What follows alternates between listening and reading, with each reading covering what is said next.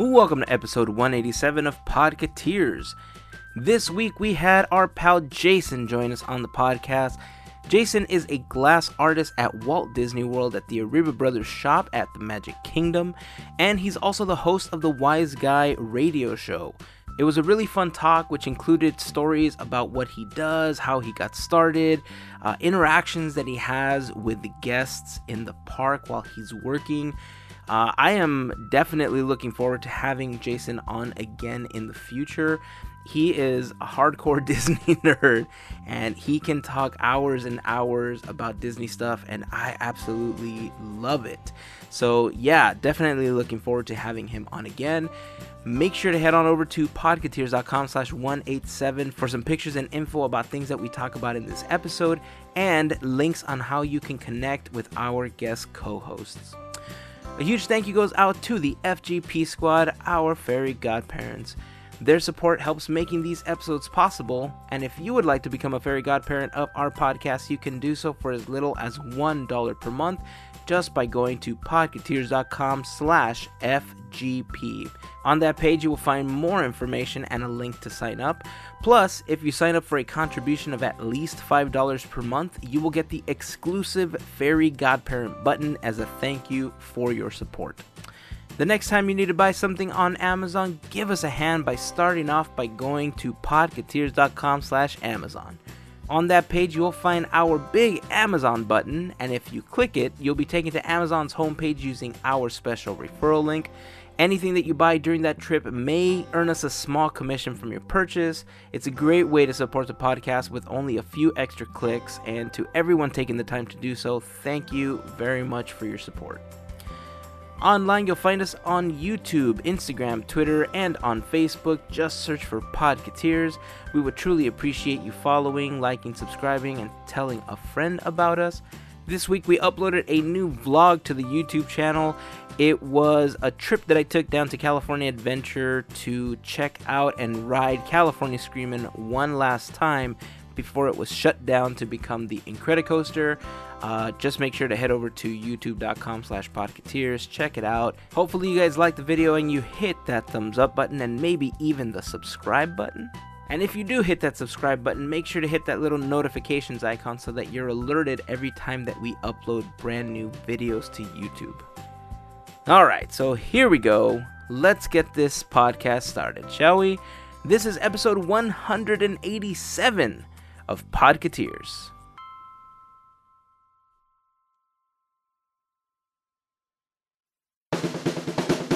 This is our podcast. We're a group of friends that loves Disney, technology, art, food, and more. This is Podcateers. So were you officially using that ballpark sound to kick everything off now, Jason? That's awesome, man. I got to find sound effects, too. Be like the Monday morning drive to work crazy show. That's exactly what we want to be, a morning zoo, right? Yeah, exactly. So, I guess introductions are in order. First of all, welcome to episode 187, everybody. Today's a very special episode because today we have our very first Coast to Coast episode. We are welcoming our friend Jason that works at Walt Disney World. He's a cast member, but also the host of the Wise Guy radio show. Jason, welcome to our show. Hey, what's going on? So glad to be here. So excited. It's been way too long in the works here. So thanks for having me on. That's awesome, man. Yeah. Well, thank you for being here. Also, in the co-hosting chairs, helping us out this week are Gavin and Melissa. Guys, welcome back. Hi. Hello, everybody. And thank you. Thanks for having us again. How's everybody's week so far? Cold. Pretty good.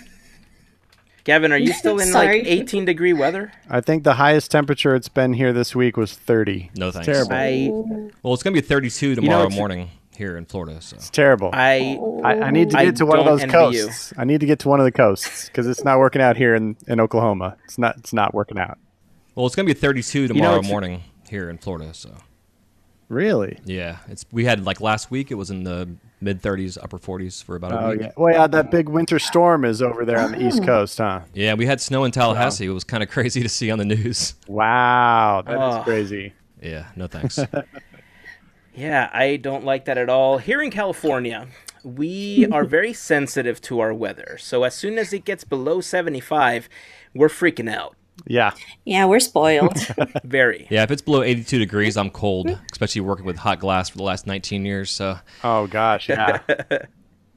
So, some of you guys that follow us on Instagram might already be familiar with some of the work that Jason has done. Recently, he's been, I want to call it workshopping because I think you're presenting it to the folks at Disney, right, to approve it as a product to sell. But on our Instagram account, we posted this amazing looking glass figment that was created by Jason. Tell us a little bit about what went into creating that. well, I appreciate the love on that. And what's funny is when I think it's amazing, Disney does not always. And yeah, so that being said, this is something I actually approached. I work for a third party. We're considered an operating participant. And I'm actually, we're actually the very first operating participant that Walt himself brought on board back in 1967. He actually met the Arribas brothers, Tomas and Alfonso, at the World's Fair when he was presenting the Carousel of Progress, and they were there doing some glass cutting and glass blowing. Wow. And he saw the brothers and was like, hey, we want to bring you guys on board. And at the time, there was already a glass shop on it at Disneyland, and there were some things going on. They basically canceled the contract with the artist that was there and then brought the Arribas brothers in. And this year is actually our 50th anniversary. Well, it was last year, but it goes into this year also. So we've now officially been with Disney for 50 years. So it's a huge honor to be carrying on this tradition. I'm one of maybe 20 artists in the world now that has this opportunity to create glass characters for Disney. And we're the only company, as far as I'm aware, that holds any kind of like licensing trademarks opportunities to actually create works of art for Disney World in glass. And besides like Swarovski crystals and that kind, that kind of stuff out there. But yeah, it's pretty cool. So I came up with the Figment idea about 3 years ago because my home base is Epcot, and Figment's the underappreciated unofficial mascot of Epcot. And people still ask me, what are you making, or who's that character? And I'm always like, oh, it's the figment of your imagination, I'm a bit of a hard ass when it comes to me and the guests. It's always fun. I consider myself to be like the Gaston of Epcot. I'm always harassing everybody there, or the villain in a sense. I like to say no to people too. Everybody's told yes all day, and I say no. Can take my picture? I'm like, no, sorry, I can't take your picture today. And then I laugh, and then I do it for them anyways. But still, so I approached my company about 3 years ago, and actually made Figment on stage at Magic Kingdom. And still to this day, people that watched me make him then are still coming in asking for him. And we've been going through some changes in the company, including giving us artists a chance to actually start creating a whole new line of characters for ourselves. My very first character, which will always be special to me, was Olaf. I've been making him for about 3 years now. And it's such an interesting dynamic that we get to have as a glass artist to develop a piece of work for what we're doing. And when Frozen came out, as we all know, Disney wasn't even expecting it for the popularity of the movie. So when it came time for me to make Olaf, there was nothing available toy-wise. I went everywhere looking for toys and couldn't find anything. So Disney sent me some 3D renderings, some new product development they were coming up with for me to work with. And also I had to watch the movie 1,000 times, which... Let It Go has been stuck in my head now. Fun. At this point, you just let it go, right? Man, I've been trying, dude. It's that earworm that never goes away. It's like my brain's a poison apple nowadays. These worms in it. But yeah, so not Figment, but Olaf was the first. And then through making him, I've made him over 1,000 times. He's been out of stock now for almost 6 months just because we can't keep him in stock. It's just crazy how fast this little dude sells still. And so I wanted to make some other characters, and Figment was one of the ones I approached the company with, and they fell in love with it. And so we now have a new art director working with us who used to work for Disney as an animator, and she's our new character integrity. Disney's very big on character integrity when it comes to the colorations, the whole 9 yards. And when we first started doing character work years and years ago, we actually had color developed for us specifically for our character work, when now that color is available on the market for other artists to use. And so it's interesting, though, the process, because I get to learn about the development of the characters from Disney and what their thought process was. And when Figment was initially made, he was made and designed after a kid. So he's kind of like this little silly, chubby, fat kid in a sense. And I was making him too skinny, and I didn't realize I was making him too skinny. So they said, fatten him up a little bit. So I had to fatten him up a little bit. And through the whole process of doing this, I mean, even like your post that you guys did for me, that one was what I thought was going to get approved, and that one was the one that was too skinny. So I fattened him up, and it still wasn't good enough. So I spent the last literally 3 days just working on making Figment, and even on Friday, which yesterday, today's Saturday here, I had a minor meltdown on stage. It's my third meltdown I've had in the last 5 years, and it's to a point to where it's like it's like I'm riding a bike and I can ride a bike, but then I feel like if someone's pushing me off the bike all the time, and I just can't keep riding it. It's how it feels for me when I'm making something and I just can't figure out what it is I'm doing wrong, really. And so we have an artist who works for us, Joe Brubaker, who was one of our first artists who actually had his own limited edition line of full color characters. And the guy's a master sculptor. He's amazing. And he made a Figment for me, which is what I've been working with the last 3 days, which is why it was so frustrating, because I had this glass perfect Figment that he made on his first attempt, and I can't, for the life of me, make it like his. So I'm actually going to sit with him this coming week to watch him do it. But the process is actually quite fun because it gives me a chance as an artist to constantly fine-tune and improve my skills. And even after melting glass for 19 years, it's why I've been doing it for so long, because I'm always learning. Having my ADD brain that I've got, I get bored with things easily. And the glass is something that, for me, is always something I'm just constantly striving to fine-tune and be better at. And it's been fun. So besides Figment, I've also got Remy, who's been approved, and he's our very first Pixar character, which is awesome. And something I've been trying to do as well is most of our characters are in just like a simple pose, like the Fab Five we do, what have you. And with my characters, I want to have them interacting with something. So like my Remy has a little plate in his hand with a piece of cheese and olive on it, And with Figment, it's paintbrush. And I've got Sven I'm going to be doing here soon. And I'm going to have him with Olaf trying to take Olaf's nose off his face. Little things like that. So it's a huge opportunity. It's a childhood dream come true for myself as an artist. Ever since I was a kid, I've wanted to work for Disney as an artist. I never thought I'd sit down on stage melting glass. And so the opportunity again is it's a blessing to be there. It's like it's the kind of thing where I hear cast members complain about a lot of stuff throughout the day, and I always tell them, like, you guys have to stop complaining, because people spend 5 years to save up for it to come here for a week to watch these parades that you get to see every day for free, more or less, or be paid actually to see these things. So shut the hell up and quit complaining, because the opportunity it's amazing, and it's just so cool. So I have fun. I teach also on the side. So for me, I like to educate the guests, tell them what we're doing, the whole 9 yards. And we also have a hot shop on Main Street, which is what I've been working with also, working in the hot furnaces and making ornaments and pumpkins and that kind of stuff too. So it's but that's kind of where it's at. It's just it's a back and forth kind of thing with when it comes to actually getting things approved.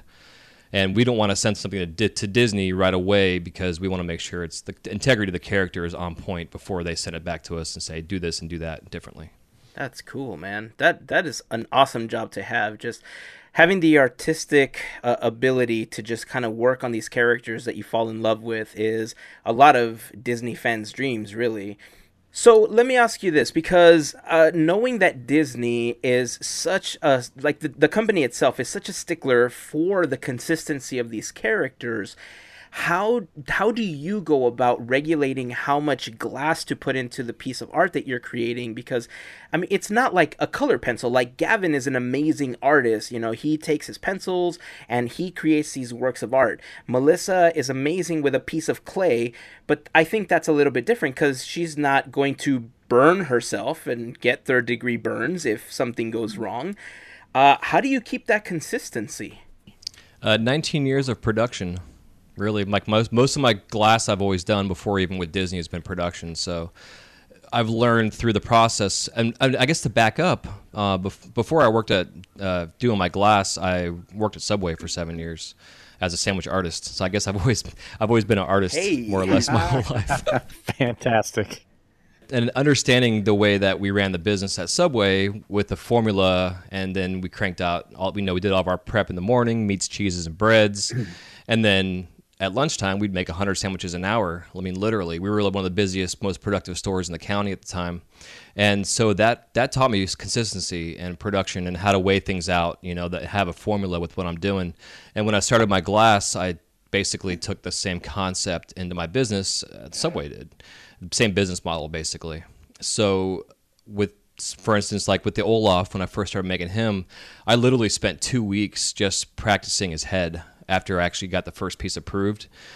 Disney went ahead and passed the first one. Olaf was kind of a strange character for me and for them as well, because they had so many different people, companies-wise, that were making products for Frozen, that there were lots of variations of Olaf being made. Some of them were kind of scary looking, to be honest. I don't know what they were thinking when they said yes to it.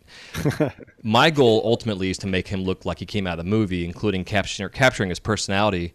And as Gavin, you'd know, and as you know, with drawing, it's trying to bring a personality out in your artwork is virtually impossible. And when you nail it, you know you nailed it. Yeah. So once you nail it, you try to capture that and then repeat it when you can. And for Olaf, it was very similar to that. So after like 2 weeks of just practicing his head, at first I was like, okay, if I'm making him out of snow, how would I make it? And then it was like, okay, this is glass. I got to think a little bit differently. But it was the same concept of if I was building him out of snow. And I also have a background in clay too. I did a lot of ceramics and stuff before I got into glass. So kind of, put two and two together for myself, and really just, again, took me 2 weeks because his body was a real simple shape. But his head and the process of making that same look on his face, and even still after 1,000, I could put 20 on my table after making them. Like say on an 8-hour day, I'll make maybe 15 of them in a day. At first he was like an hour to make, and now I got him down to 20 minutes. Don't tell my boss that, Wow. but that's what he is. Yeah, it's kind of crazy, but it's just kind of one of those things. So I got to think. I think about when do my glass, I break things down geometrically. And when I teach glass blowing or glass art sculpture, I do the same way. I teach people how to break things down geometrically. So with Olaf, his head is kind of this triangle, kind of an ice cream cone shape in a sense. And then just had to figure out how to manipulate the glass, how to make certain tools I had to use to make his eyes. The biggest thing Disney was a stickler on with him was his color of his carrot. And we had to actually find the right orange. And thank God there's a company that makes the right orange. It's a Sunburst is what the orange color is called. But basically, it's muscle memory and a ton of practice. When it comes to mastering things, they say there's 10,000 hours, to master something. I think with glass, It's 10,000 hours per technique. And I probably am behind the torch about 60 hours a week for the last 19 years. So I've calculated about 55 to 60,000 hours I have on the torch, melting glass. So, yeah, it's like I tell people it's like riding a bike. You can't be afraid to fall off. And when you fall off, you burn and cut yourself. So how did you get into working with glass? I met an artist at the Renaissance Festival locally. Oh, cool. It was my ex-wife. We were having our first child. It was our last little outing when she was 9 months pregnant. And, something I never even thought about ever as any kind of medium I would ever work with. And then I see this guy making this giant clear dragon, and I was completely intrigued. And 3 hours later, after watching him and burning my eyes out of my head, he asked if I was interested in doing it and offered me an apprenticeship. And I did that for a year. I did 6 months of shopkeep and little things like that and watched him do production. And then he finally said, okay, you're ready. Put me on the torch. And then I started doing little small dinky things, jewelry and stuff. But he gave me a good foundation. And then once the tour started, they left and went across the country. I bought my own equipment and went home and got busy. And I made a list of like 20 things I thought that I could potentially sell. And just one by one, I started figuring out, well, pardon my French, found a wholesaler, did catalog work for 13 years, and then started working for Disney. Wow. That is so cool. So did Disney come to you, or did you go to Disney? Yeah, I actually went to Disney, and it was kind of funny because I went there. Let's see, I've been with Disney because I don't actually work for Disney, but I kind of do. I reap the benefits per se. But see, it's been 5 years. So about 10 years ago, I went as a guest, my ex-wife and our daughter, who was the firstborn, and we went to Magic Kingdom, and I had no idea they had a glass shop there. So I just go by and I see like the bright flame in there, and I'm like, what is this? So I go walking in there, and I see a dude on the torch, and then I saw they had a hot shop in the back, and I started talking to the artists. And literally an hour after walking out of the shop, I was like, hey, if you guys ever are hiring, let me know. And they're like, oh, you'd hate it. It's all production. I'm like, dude, I do production, and I have been for like the last 10 years. And then 5 years later, after staying in touch with one of our artists, I got a Facebook message, hey, we're hiring. And I immediately made a phone call, and I made that first phone call basically my interview. Like, you guys have no reason not to hire me kind of thing. And, Right. So I drove back and forth with work I had made at the time. We, besides our Disney work, we do a lot of sea life and other things, little tchotchkes and what have you. And honestly, I kind of BS'd my way into the position. I had a couple things that sculpture-wise I could make, but most of my glass experience is all actually blown glass, vases and all kind of stuff, perfume bottles, you name it. And sculpture was kind of a secondary thing for me. but I can make an octopus and a fish. So I went there with this little sea life sculpture. He said, hey, make me a character. So I spent like 3 hours making this little Mickey Mouse. And it was like one of those things where as I'm making this Mickey at home, I'm like, this potentially is going to be the next 30 years of my life if I can nail this thing. And it was like, it came out, and I still have it. He's broken in like 5 pieces now because he's so skinny and lanky. It was like the 1930s Mickey kind of looking thing. Yeah, cool. so, but my personality, my enthusiasm for what I do for my glass, and also my love for Disney, it all just kind of came together. Like I was born to be on stage at Disney doing what I do. I don't see myself working or doing anything else besides teaching in my podcast. It's just weird how it's worked out. That's great. That is awesome, man. I love it. That. Yeah, there's nothing better than walking on Main Street and looking down the street and seeing Cinderella's castle lit up for Christmas. Like I literally get goosebumps, and it brings me to tears. And I'm such a nerd. Like my daughter and I went last week. She actually came and auditioned for Tinkerbell, and it ended up being like this big, huge open audition. Like 500 girls show up. It was a quick little thing, and we spent the day in the park. And when we left, we had missed the new. Happily Ever After. We were on Thunder Mountain, and just kind of a funny side note, we always make sure we watch Tink leave the castle every night for the fireworks when we go. And we were heading on a Thunder Mountain, and we both realized we're like, oh my God, we're gonna miss Tink. And we kind of made our little corner in the line, and as soon as we looked out Thunder Mountain, Tink's coming off the castle. And we both I'm getting goosebumps talking about it. And we were both so excited. My daughter's 18, so it's like, her and I we're big Disney nerds as it is. And then the ride home, we put on Happily Ever After on the soundtrack. And then I was telling her how much I miss Wishes, because for me, I grew up with Wishes. So we put on Wishes listening on that way home. And I literally was crying on the way to dropping her off at her mom's house, listening to Wishes like a freaking 10-year-old kid, But, it's just, I don't know. Like I said, I can ramble on all day about this love I have for it. My biggest influences in my life is Walt Disney and Vince McMahon. Wow, nice. Vince McMahon, interesting. Wow. Vince McMahon was, I think, for a long time, somebody that I looked up to until it stopped being all about the wrestling and started being about the sports entertainment. And it just got too for me. Like, with all the TV shows they have on it, it's just too boring now. Yeah, I agree.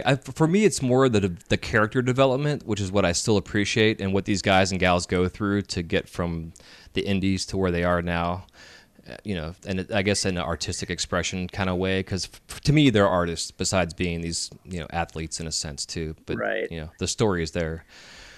But yeah, but Walt is a huge, huge influence, just, his story, and, I love to hear the newer stories about him that are changing the persona that people think that they thought about Walt, that, he hated the Jews, which is complete crap, like there's so many things that are out there that are negative about Walt that are completely false, just based on the history of him as an employer, bringing African Americans on. I mean, you name it. It's just crazy. So I like to talk all the positive things as much as I can. And when I'm in the underground, in the tunnels, we have all these little pictures of him everywhere, and him holding his old ragdoll Mickey that he had made for himself, back when he was Mortimer.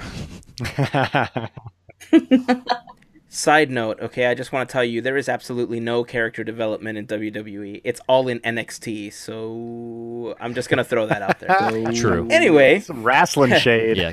Anyway. Touche. Yeah, well, look, wrestling stopped being interesting after what people refer to as the Attitude Era kind of ended, when Stone Cold Steve Austin, The Rock, like all these like really DX. big names, DX, like when they all left, it just kind of stopped being interesting because it started being more about becoming part of this like social network, where when most of the wrestlers are trying to protect this bad guy persona that they play on TV, and they're smiling with this big old cheesy grin on Instagram, you killed it for me. You've already killed the illusion. And that's where I think Disney is so superior, because cast members, from the moment they go, what is the training called again that you go through? Traditions. So from the moment cast members go through traditions, they are taught to always follow these rules, these set of standards that have been laid forth by Walt and by Marty Sklar, right, when all of this was originally designed. And It's one of the things that The I traditions, find yeah. so amazing about the Disney company that after all of these years, every park that you go to, I think there may be some variations. I know that some people say that it's a different feeling at Walt Disney World than it is at Disneyland. It might be because it's Walt's park versus what some people call Roy's park. But Jason, you've been to Disneyland before, right? No, actually, I have not. Oh, okay. So I wanted to know if you kind of felt that difference. Melissa, you've been to both parks though, right? Yeah. And Gavin, you have as well. That's correct, but it's been quite some time. So Melissa, when was the last time that you went? 2014. So could you talk a little bit about what that feeling is, or if it's just something that I've heard and people were straight making it up? It's kind of a weird feeling in a good way, because when you're in there, the moment you go onto Main Street, you're like, okay, this is familiar. This looks so familiar, but because I'm so used to Disneyland, it's kind of surreal because it's like huge, which is pretty awesome because not everyone's crammed. And that's something I liked about it. But because the way that I know Disneyland inside out, you could put me blindfolded, just drop me by helicopter, I don't know where to go. I was so thrown off with how different it was. Just the atmosphere was a little bit different, but it still seemed familiar. And that's what I kind of got. But I would say the next day after I flew back home, I went straight to Disneyland, and I just felt home. I'm like, okay, this is home. This is what I'm familiar with. But there is some familiar feeling with the Magic Kingdom. It's hard to explain. Yeah, I definitely want to agree go with back, that. though. I think that it's a little weird because it is so familiar and yet so different. When we're talking about the Magic Kingdom versus Disneyland, it's very similar as far as the way the lands are laid out, and like Main Street leading to the castle. That's the same idea, but it's executed so differently. And I think the difference for me is that the magic of Disneyland is an intimacy or a quaintness, and the magic of Disney World is the bigness. I mean, it's amazing that there's this enormous world of Disney magic out there. Mm-hmm. And that's what's impressive to me about Disney World. It's so big and expansive. And it's amazing that this dreamer had this idea and he bought this land that's, twice the size of Manhattan and built this, set the groundwork for this giant world of magic to be built. They both have their pros and cons and their differences, but I mean, I feel like in my experience, and it's been a long time, the last time I was there was 1989. So, pre-Animal Kingdom, obviously. And it was MGM Studios back then, but, I got the gist of it. And, I feel like I never felt like it lacked any Disney magic. I think sometimes the people who have the affinity for Walt's park and what we have at the Disneyland park have this kind of sense of, well, it's the original and it's the only one that Walt actually touched, so there's extra magic there. I don't know that that's true. I just think it's a different kind of magic. They had moved on by the time they opened Disney World. It was almost 2 decades later, and it was just a different thing at that point. So I'm dying to get back there. I would love to get back there and see what's happened since the 80s. I feel so old that's when I was there, but yeah. Yeah, what I thought was kind of funny is, as big of a Disney nerd as I am, I had no idea that there was a park called Disney Sea. Yeah, I know. What? I know. I'm embarrassed. I gotta go, dudes, and do that. I mean, it sounds incredible. I mean, just the pictures alone. My daughter's like, have you seen this?" I'm like, "What are you talking about?" And then her and I go back and forth through Instagram, and it's just. And then also, I got to go to France because I have to now see the dragon under the castle. Yes, absolutely. Yes. Totally. I've ridden every single ride in every international park on YouTube on ride-throughs. I can't get enough of it. Dude, I just got off the Iron Man Yeah, it's experience great. about It's 2 so hours ago. good. Yeah, and like I was saying, you can't forget Shanghai, man, because the biggest Disney castle representing all of the princesses, it's not something that you can miss, right? It's got to be on your Disney bucket list. Yeah, so kind of Yeah. a side note on the castle there. So let's see, it's been 2 years now, the park, almost 2 years it's been open. Yeah, so this time last year, so Miguel Arribas is a nephew of the founders of my company. Miguel I would consider to be a sorcerer in terms of glass. The guy is amazing. He does a very traditional style work, the stitch work, the loopy type traditional glass, and everybody's seeing the ships and whatever. But he spent 3.5, almost 4 months hand building the Storybook Castle for Shanghai. And they had an opening they have a museum of glass, and they had a special opening anniversary thingy, and we donated a castle to it. I want to say it had like 50,000 individual stitches loops wise. We actually had a blueprint of the castle that he used to create the piece in glass, and then he went over there and they installed it at the museum. It's not in Shanghai Park; it's actually in the Glass Museum there. But it's phenomenal. I'll send you a link so you can put it on the show notes so you guys can see it. It's just Yeah, that would be absolutely great. incredible. Cool. Amazing. Yeah, I How mean big is it? I would say it's probably 3 feet by 3 Wow, feet. that's incredible. Wow. Oh my god. How long did it take him? Almost 4 months. And it's individual parts, so like the components of it all come apart. Like we have one in our window, which I love seeing it on TV whenever they do like any of the holiday shows and stuff. You can see it like glowing in the background. That one sells for $32,000. Yeah, I think we've sold 2. But then we also have our Arribas Swarovski Castle that we have. That's $37,500, and I only know that because I hear it every single day. And if we had a shot for every time I heard it, I'd be drunk before noon. Because people come in, they're like, "Oh my God, $37,500! I could buy 2 cars." And we've sold 25 of those so far. Whoa! Yeah. Really? We had a Oh guy my come in and bought God. one for his daughter's playroom. Russell Crowe's bought 2 of them from us. Yeah, it's interesting. And we also now have a new Darth Vader that stands about 3.5 feet tall, completely encrusted in Swarovski crystals. He is fabulous. Wow!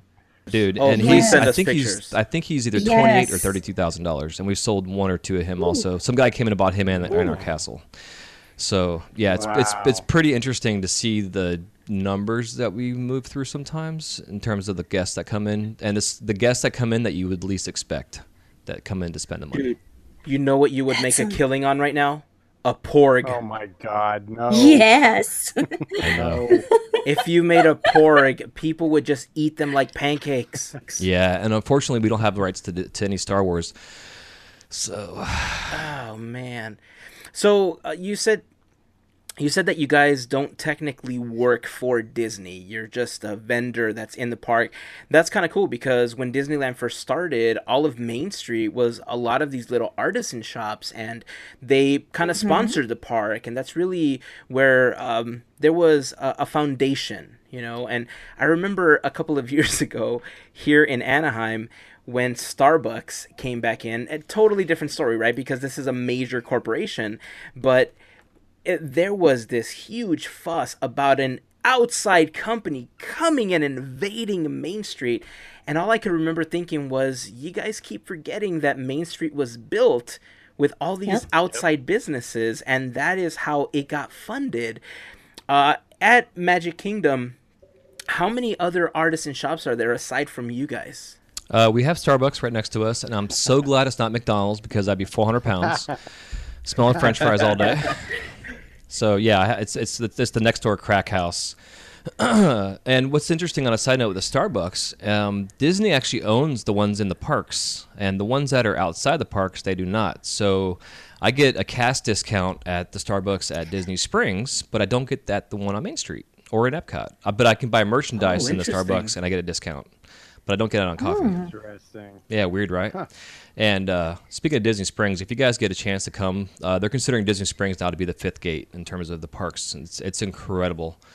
what they've done to Disney, to downtown Disney, to turn it into Disney Springs. It's phenomenal. Yeah, it looks amazing. I keep I've seen hoping they'll pictures. kind of reinvent downtown Disney in California, because I feel like it's getting a little stale at this point. I'd love to see Yeah. some new theming, and I've looked at all the Disney Park blogs, articles on Disney Springs, and man, it looks amazing. I was reading an article today about there's a restaurant there, a brand new one called Edison's, Mm-hmm. and it's a themed. Oh my gosh, it looks amazing. Yeah, I've got reservations for Valentine's Day. Sweet, it looks so cool. Very cool. And I know this was completely off topic from what you asked me, dude. But next to it's the Edison, and then next to them is Maria and Enzo's Italian restaurant, and the same company that owns the Italian Pavilion in Epcot. And they're so specific with, and particularly with their food and their pizza, especially that they actually import the water in from Italy to make their pizzas. It's incredible. Oh my gosh. If you guys get to Epcot, in the Italy Pavilion. It's called Tutto Gusto. It's a little wine cellar that's in the back. It's like the hidden gem of Epcot. There's like Tutto Italia, which is like the Italian restaurant that you can go to, and then there's Tutto Gusto, which is like this wine cellar. I mean, you literally walk into the room and it's like brick ceilings. And it's fantastic. But we went there for dinner at Maria and Enzo's the other day, and I had their eggplant parmesan, which whenever I go to Italian restaurants, that's my go-to to test out the sauce and the quality of the food there. It literally gave me goosebumps on the first bite that I had. Nice. It is fantastic. So you know they make these cool little freezer dry packs that you can mail cross country. If I send you one, can you send me some of this eggplant parm? I'll go tomorrow. But what's also pretty cool is they have a speakeasy. So the theme of Maria and Enzo's is that it's a airplane. It was not a hangar, but what's that called when you're at the airport? Terminal. Yeah. Brain fart here. It's been a long day. So so you're like in this terminal, and then they have like all the gates around you.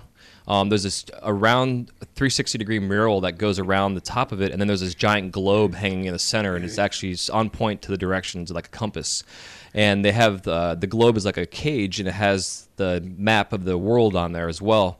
And what's fun is the little thing they put on there with the country for America is they have a little gold button on Orlando. They've got a gold button in California, and then there's a gold button on Walt's hometown as well, and it kind of connects coast to coast the place.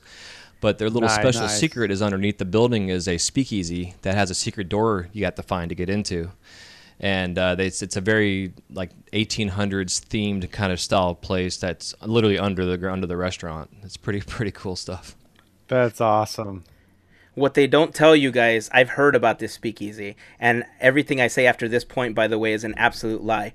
But I've heard of this speakeasy, and what they don't tell you is that you have to order a specific bottle from the menu at the restaurant that shrinks you down to almost keyhole size to find that said door. Does it remind you of something? Yes. I think it does. So yes, back where we were talking about the artisan places on Main Street. So, what's interesting is we don't really have any other ones. We had the bakery, which is next to what used to be our building that we're in. It's now at the very corner of the ice cream parlor. We have the confectionery, which is on our side, and then across the street is all the shops, basically. And I know what it's called. I'm having a brain fart for what they call it over there. I don't know. I know what it is. Again, I've been on stage all day talking with thousands of people. But yeah, but they're the typical Disney stores. There's the art of animation shops in there. There's a high-end clothing, jewelry, purse place. There's a Pandora shop in there as well. And then we have our shop. And it's always fun, too, to understand the history of what the places used to be. Like our place used to be a place where you can go buy cigarettes and cigars and hair wax and shoe polish. Yeah. So it's and I only learned these things from other cast members. We have we have the Disney security, and then we have the real Disney security. And the real guys, like once a week or whatever, they'll walk through our shop just to say hey. And I get to pick their brains. We have one guy that's been with Magic Kingdom since they opened. And we have a couple different cast members that have been there since day one. I get to pick their brains and talk about the history of the parks and what they've seen. Yeah, it's pretty cool. That's amazing. Yeah, those are Those are some of the best people to talk to, and it's funny because when I think Walt, well, it wasn't Walt really that decided, it was more Disney marketing, right? But when the decision was made to move away from these artisan shops, because Disneyland used to have a tobacco shop as well, it was right next to the magic shop, and Had a just lingerie a little shop bit of too. history. Yeah, the Wizard of Braz, Yes, which is in Wizard of Duarte, Braz. California. For some of you that travel on the 210 freeway in Duarte, you'll actually see it right before Mountain Street. The only reason I know this is because an exit after is where I work. So it's very Nice. close to where I work, and they do have a little bit of history with the park.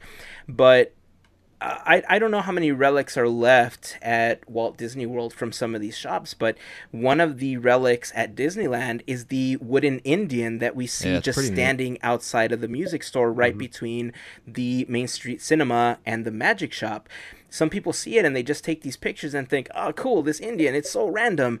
But it is one of those yesterland, so to speak, items that was left over from this tobacco shop. And I love seeing those things.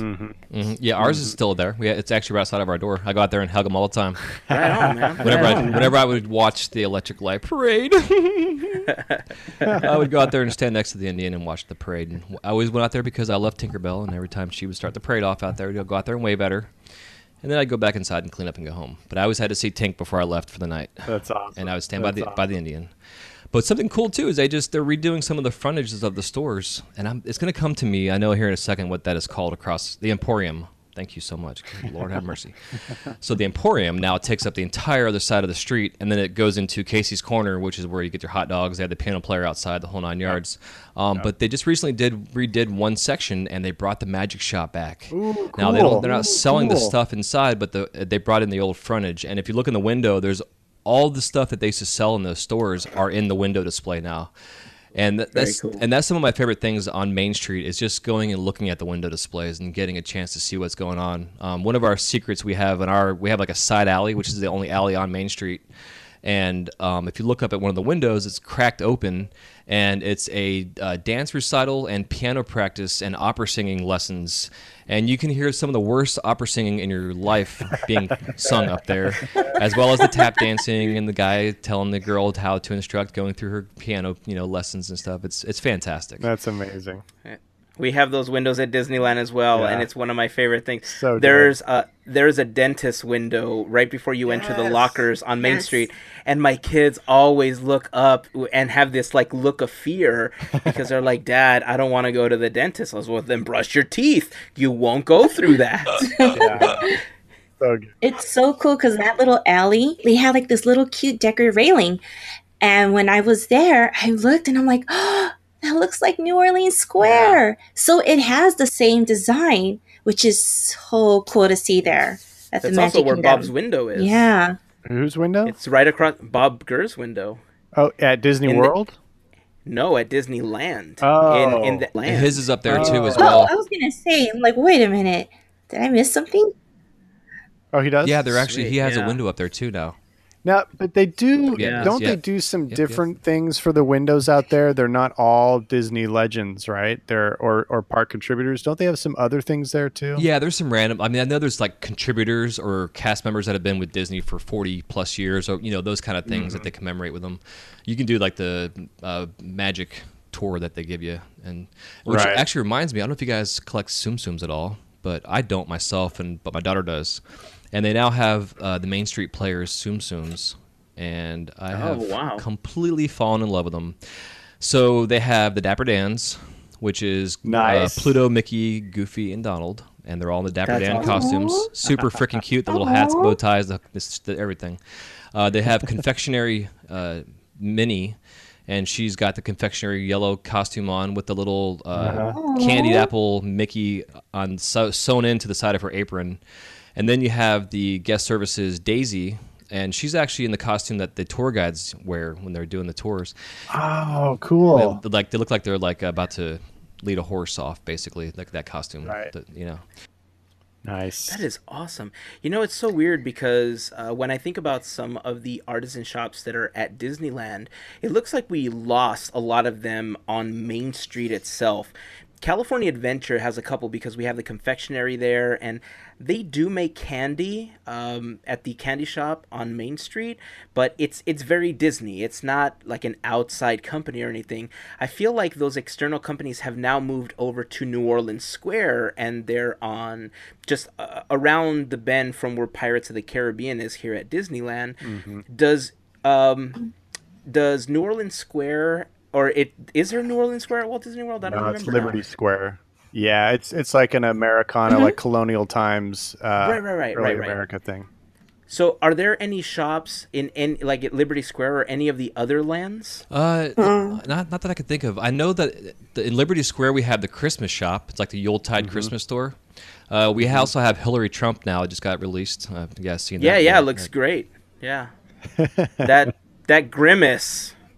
That grimace, man, it's something of nightmares. Yeah, not to get into politics here. But yeah, other than that, we don't. We have the new Haunted Mansion shop that opened up. Oh, Memento Mori. Yeah, we are all envious of that. Yeah. We. It's so fantastic. Thank you, by the way. Yeah. All we have is like a little cart that sits out in front of the Haunted Mansion. That's all we got.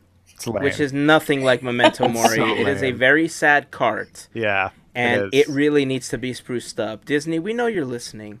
Please spruce up the Haunted Mansion cart that's outside of the Haunted Mansion. For the love of Haunted Mansion fans, give it some love. Yes. Come on, Bobby. Come on, Bobby, do you need me to shoot you a text message? He's listening. He always does. That's why he's staying on for I know 4 he years. is. I know. That's what I'm saying. I know this is fact. # truth. Exactly.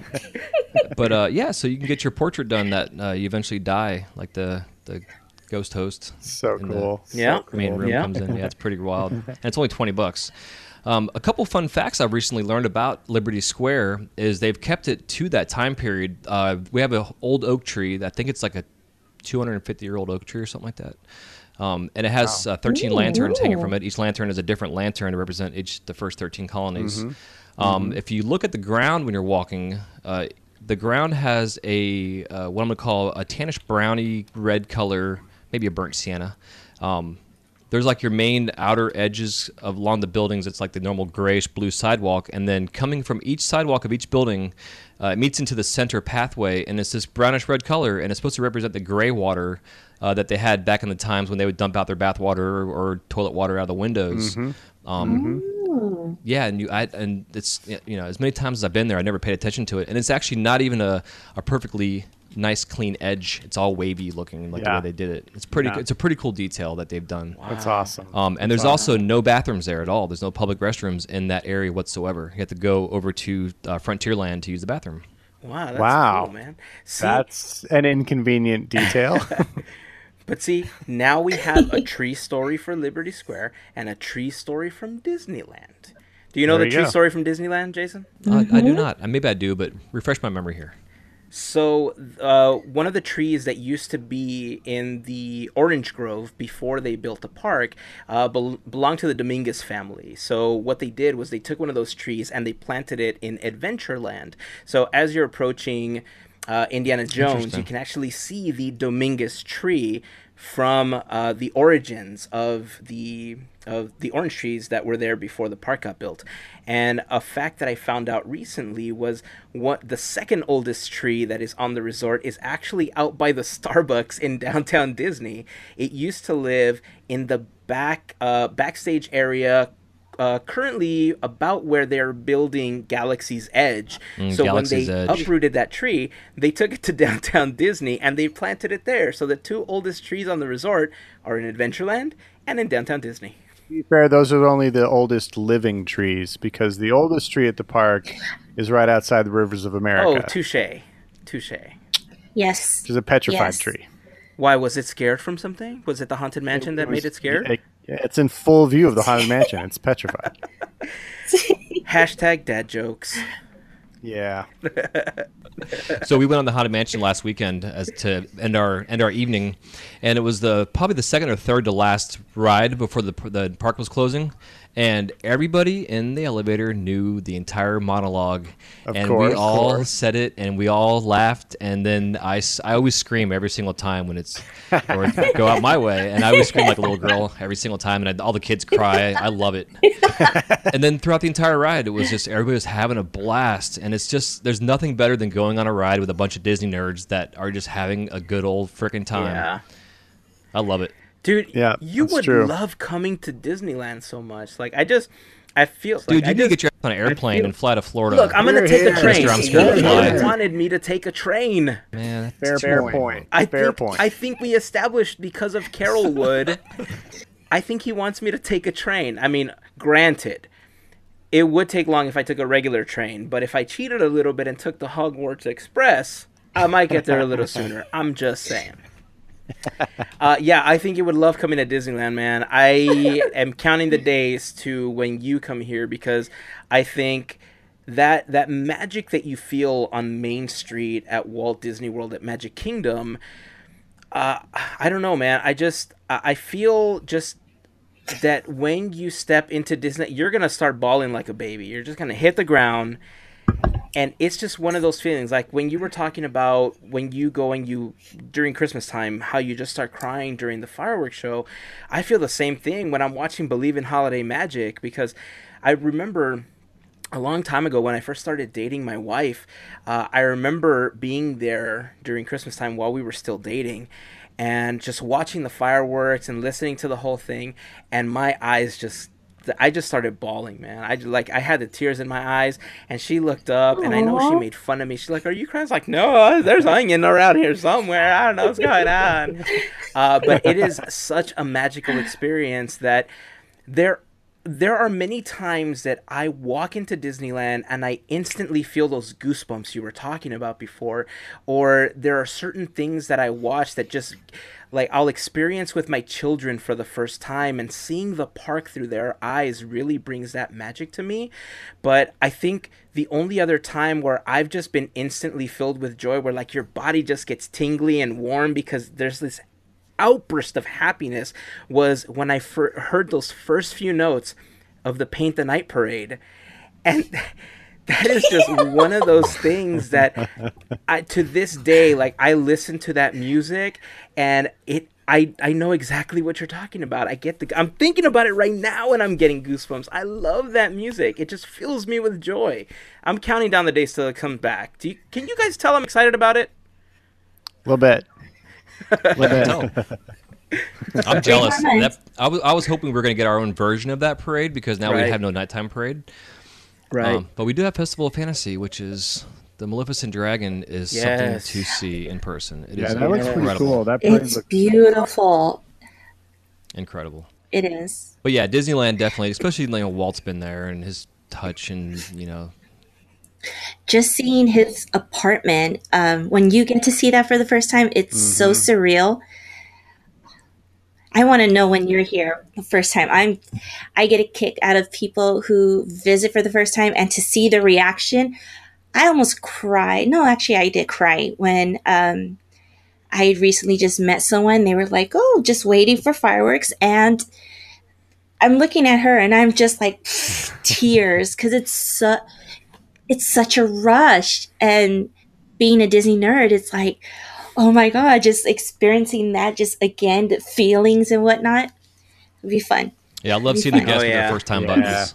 The first time visit buttons on. I get Oh, yeah. super excited every single time I see it. It's like, oh my God, it's your first time. I've always This is wanted to amazing. find people with first time buttons and just spontaneously break into song and dance just to give them that like Disney vibe. No, I mean, they're already getting it, right? Because they're there, but there are plenty of times where we're walking down Main Street or wherever we are in the park and we'll spontaneously start. I You mean you? love to skip down Main Street. You mean you? It's not awkward at all for people. So anyway, you were saying. Just skipping down Main Street. But yeah, actually, my daughter and I were trying to plan a trip this summertime to come out to Disneyland. So we will definitely be in touch and let you guys know, especially because my main gates get me into all the parks. So, Sweet. We will be here for you, sir. Yes. That is We will awesome. gather together, Team Boat Willie, for a warm welcome. Oh, dude, if you're out here for one of the Yeah. events, you should join us as part of Team Boat Willie. Yeah, maybe I can time it to do that because I would love to be a part of that whole situation. I'm going to find out. I know they just recently sent out the emails for the Chalk Walk, and some of our fairy godparents. By the way, can I just mention that we have 2 fairy godparents on this podcast? I forgot to mention that at the beginning. Jason is also one of our fairy godparents. Nice. Yeah. Nice. So yeah, one of our other fairy godparents mentioned that she works with the Ronald McDonald Children's House, and they normally have an event around April or May, I believe. So we're looking into what other events to do. You know, it's so weird when you do like charity events because where I work, quick like sidebar, but when I've always worked for a for-profit company. Up until I got my job at City of Hope, I didn't know what it was like working for a nonprofit. And in the time that I've been there, I originally started working there because I just needed a job, right? I had a mortgage to pay, I had bills to pay, I had kids to feed, and over the course of the time that I've been there, I've really grown to appreciate and love what I do on a daily basis, because when I see families and I interact with these children and like spouses of people that we've been able to save through our fundraising efforts, it feels like I have purpose in life, right? And Team Boat Willie did the same thing for me. Like, I felt that by starting Team Boat Willie and raising money for these different organizations, I felt would be a really good way to continue having not just me feel fulfilled, but also other people that want to do something to help people and organizations. So I know that was a weird sidebar, but yes, if we have an event, we would love for you to join us as part of our group. And even if you can't, in spirit, man. Oh yeah, I got to be there. It's whatever excuse I need to come out. Awesome. I will tell you that I believe that once you do the coast-to-coast flight to the alternate park, I've heard people say that it becomes a lot easier to just get up and go because you become addicted to it. Someone needs to take his own advice here. Yes. If it makes you feel any better, Oh, if it no. makes you feel any better, we've already started planning that. So my wife and I have already talked about between a 2 to 3 year span. We've already started saving up money. We know that our kids will be at an age where they will appreciate going, because that's the other thing. We originally did plan on going before we got pregnant with our first son. And we kind of felt like, okay, well, maybe the timing's not right. We planned a possible second trip, and then we got pregnant again with our second son. So now we thought, okay, once they get to the point where they will appreciate and they will remember what's going on, we'll do it again. So now we've officially started planning. Hopefully within the next 2 to 3 years, we'll finally be able to go to Walt Disney World for the very first time. Well, let me know, man, because I have this thing called friends and family discounts. Woo! I can save you guys. Like, I had some friends came in for their 5th year anniversary, and they literally saved like $1,400 to stay at the Grand Floridian for a week. Wow. Nice. That That's would be amazing. amazing. Yes, we will be in touch once we get to that point. So I know. I tell everybody, I know- take advantage of me. Take advantage. People tell me that all the time, and I always feel guilty. So yeah, I will definitely hit you up, because even if I don't take advantage of you, I do at least want us to get together a couple of days to just hang in the park, have some dinner, and just chat in person. Yeah, because I can show you the coolest hidden Mickey ever. Ooh. Are we going to fly? I actually found another one. I don't know. So on Your All's Pirates, you go start the ride off. You go through. We have like a misty curtain. They'll usually do like a projection of like somebody, one of the guys, and then you go around and they have like the dead pirate scene and the dead mermaid, on the thing. Well, when you're coming up to that corner, I noticed. I don't know why I just noticed it, but the rock formation actually makes a skull. But you have to be looking at it at the right angle to see all the rocks actually will line up to make a skull head. But when you're at the side of it, you can't tell it's a skull. But from a certain angle, you can see that it's a skull. Now, that being said, to the Hidden Mickey, when you get off the exit for the queue at the Little Mermaid ride, they have 6 rocks that are set up And if you line them up perfectly, it is Steamboat Willie. It's actually Mickey at the helm. What? That's amazing. What? So cool. Oh. Yeah, it's incredible. Oh. Yeah, like the front rock is like the lower hip and one pant leg. The rest of his shorts and his right leg. I'm trying to think of the way it's maybe his back leg. But then his head is flat on the third rock, and then his hat is actually carved in the rocks behind it. And then the steering wheel is carved into the inside of the rocks, and then something behind it. Oh my It's just God. you have to line it up perfectly to get it to work. But it's incredible. Can you please send me a the picture of that? forethought they had to make this. Oh man, I'm Yeah, like that's freaking that's out. one thing Yeah, that yeah, Disney yeah. I can World definitely- has over Disneyland is it has all the hidden Mickeys, man. Like there's books on it, you know. Yeah. Like there's a lot of hidden Mickeys at the Disneyland Resort, but not even close to what they have at Disney World. That's so cool though. And yeah, the idea is to do things like that and to continue that tradition, and you know, it's just Yeah. it doesn't make them any money. It's something extra neat for people to find and discover, and once they do, to geek out over. And I just think that's awesome, that attention to detail. And that's why So we cool. love Imagineers, because they come up with ideas like this and they continue the traditions with every Yep. new class of Imagineers that comes in. Yeah, Yep, and yep. I sneak them into my own work as well. I have this little manatee scene that I do, and the base is 3 round circles to make it sturdy. It's like a mom and a baby manatee. It's a pretty big piece. And when I was initially making it, I took the 3 circles, and they were all stuck together. And one of the girls at work was like, "Are you making Mickey's head?" And I was like, "No, but I am now." And so it's basically like the center of the sculpture is like the bigger, Mickey's head, and then his 2 ears are the other parts of it.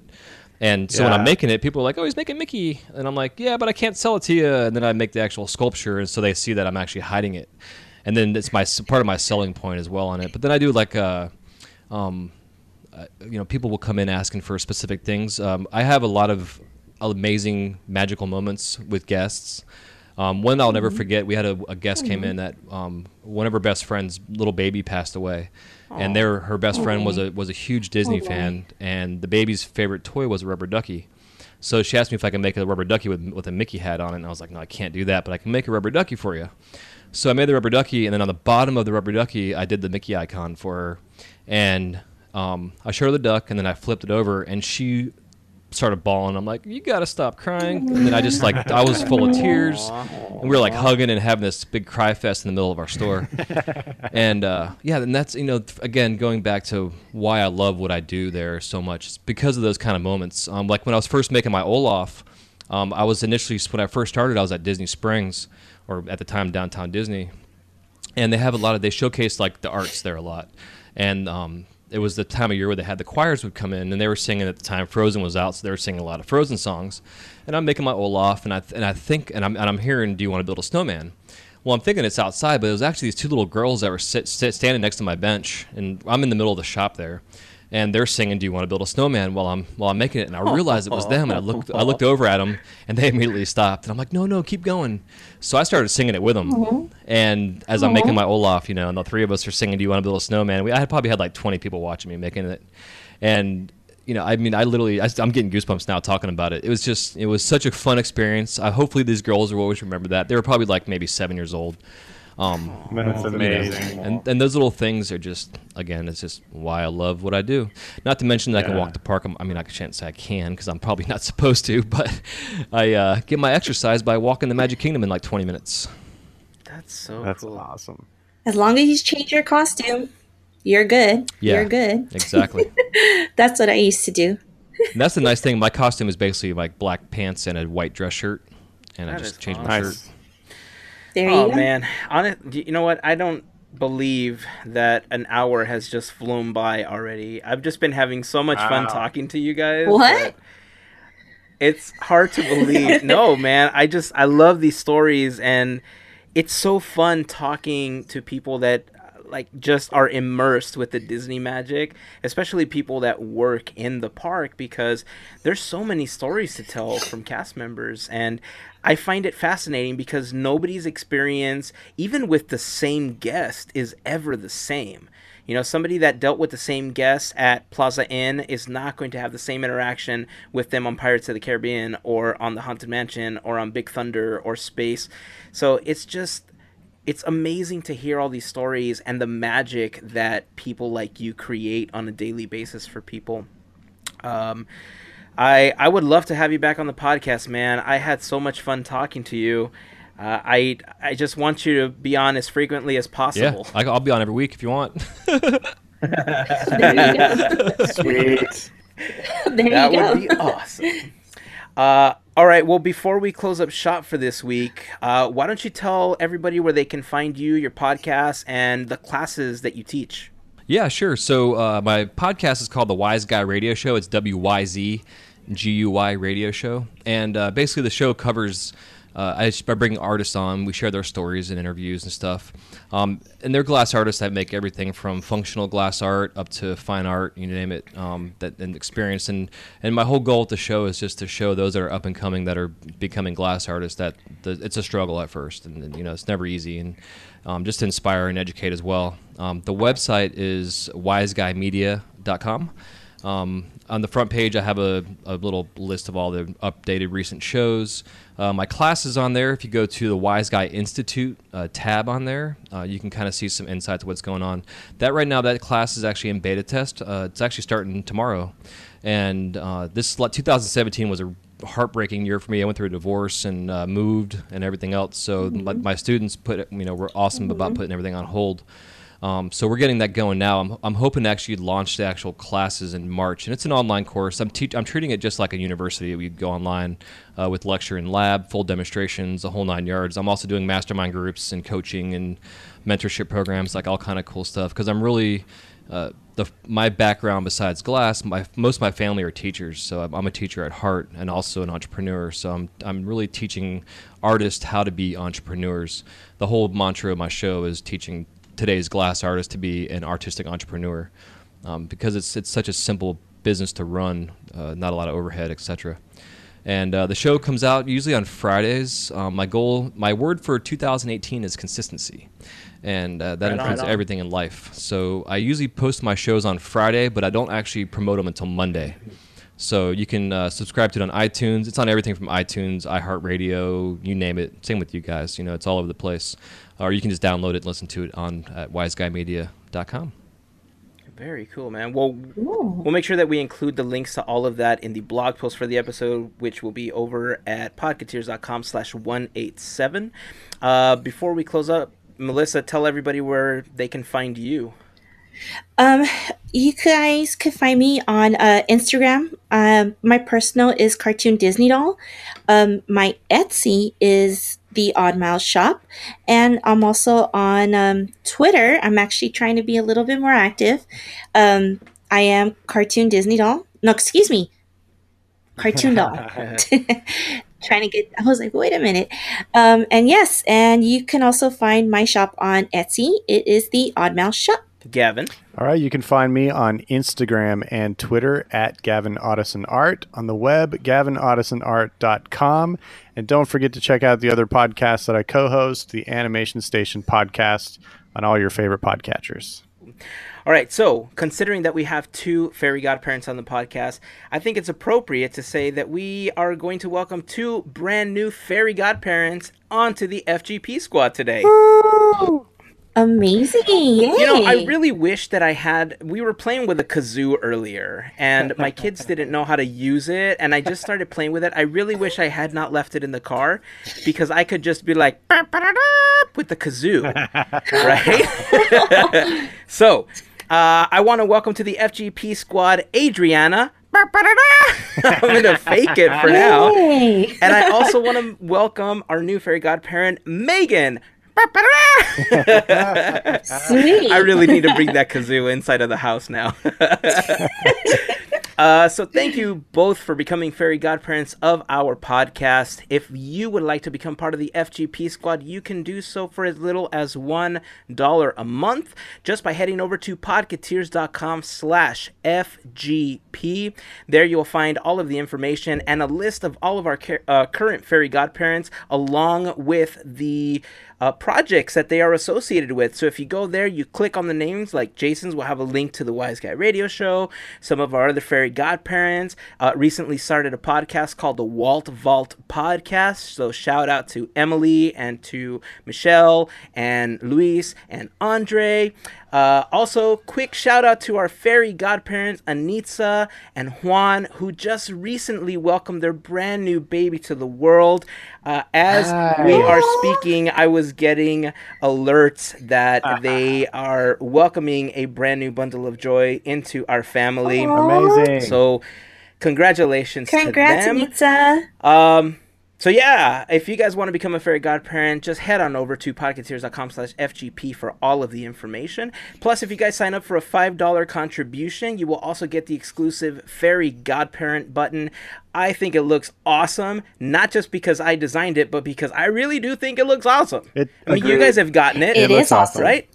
Huh? Yes. All right. So if you guys are trying to find us on any of the social media networks, make sure to just search for Podcateers. We're on Facebook, Instagram, Twitter, YouTube. If you find us on YouTube, make sure to hit that little alerts button so that you guys know whenever we upload a brand new video. Jason, just like you, one of the words I am living by in 2018 is consistency. And so a lot of my life is scrambling right now, trying to find consistent recording hours so that I'm not up until 3 a.m. I'm trying to get the vlog, off on the right foot, trying to put more content up. So I totally get what you're saying, man. That consistency word is going to be key in 2018. Yeah, man. One thing a week is all you got to do. That's what I've been trying to do. Just implement one new thing a week. Yeah, that might be something that I try as well. Just one new thing a week. If you guys shop on Amazon, a great way to help out the podcast is by starting that journey at podcateers.com/Amazon. There you will find a big Amazon button. I can't help it. Thank you for filling in. There you will find the big Amazon button that will take you over using our special referral link, and anything that you purchase may give us a small commission on that purchase.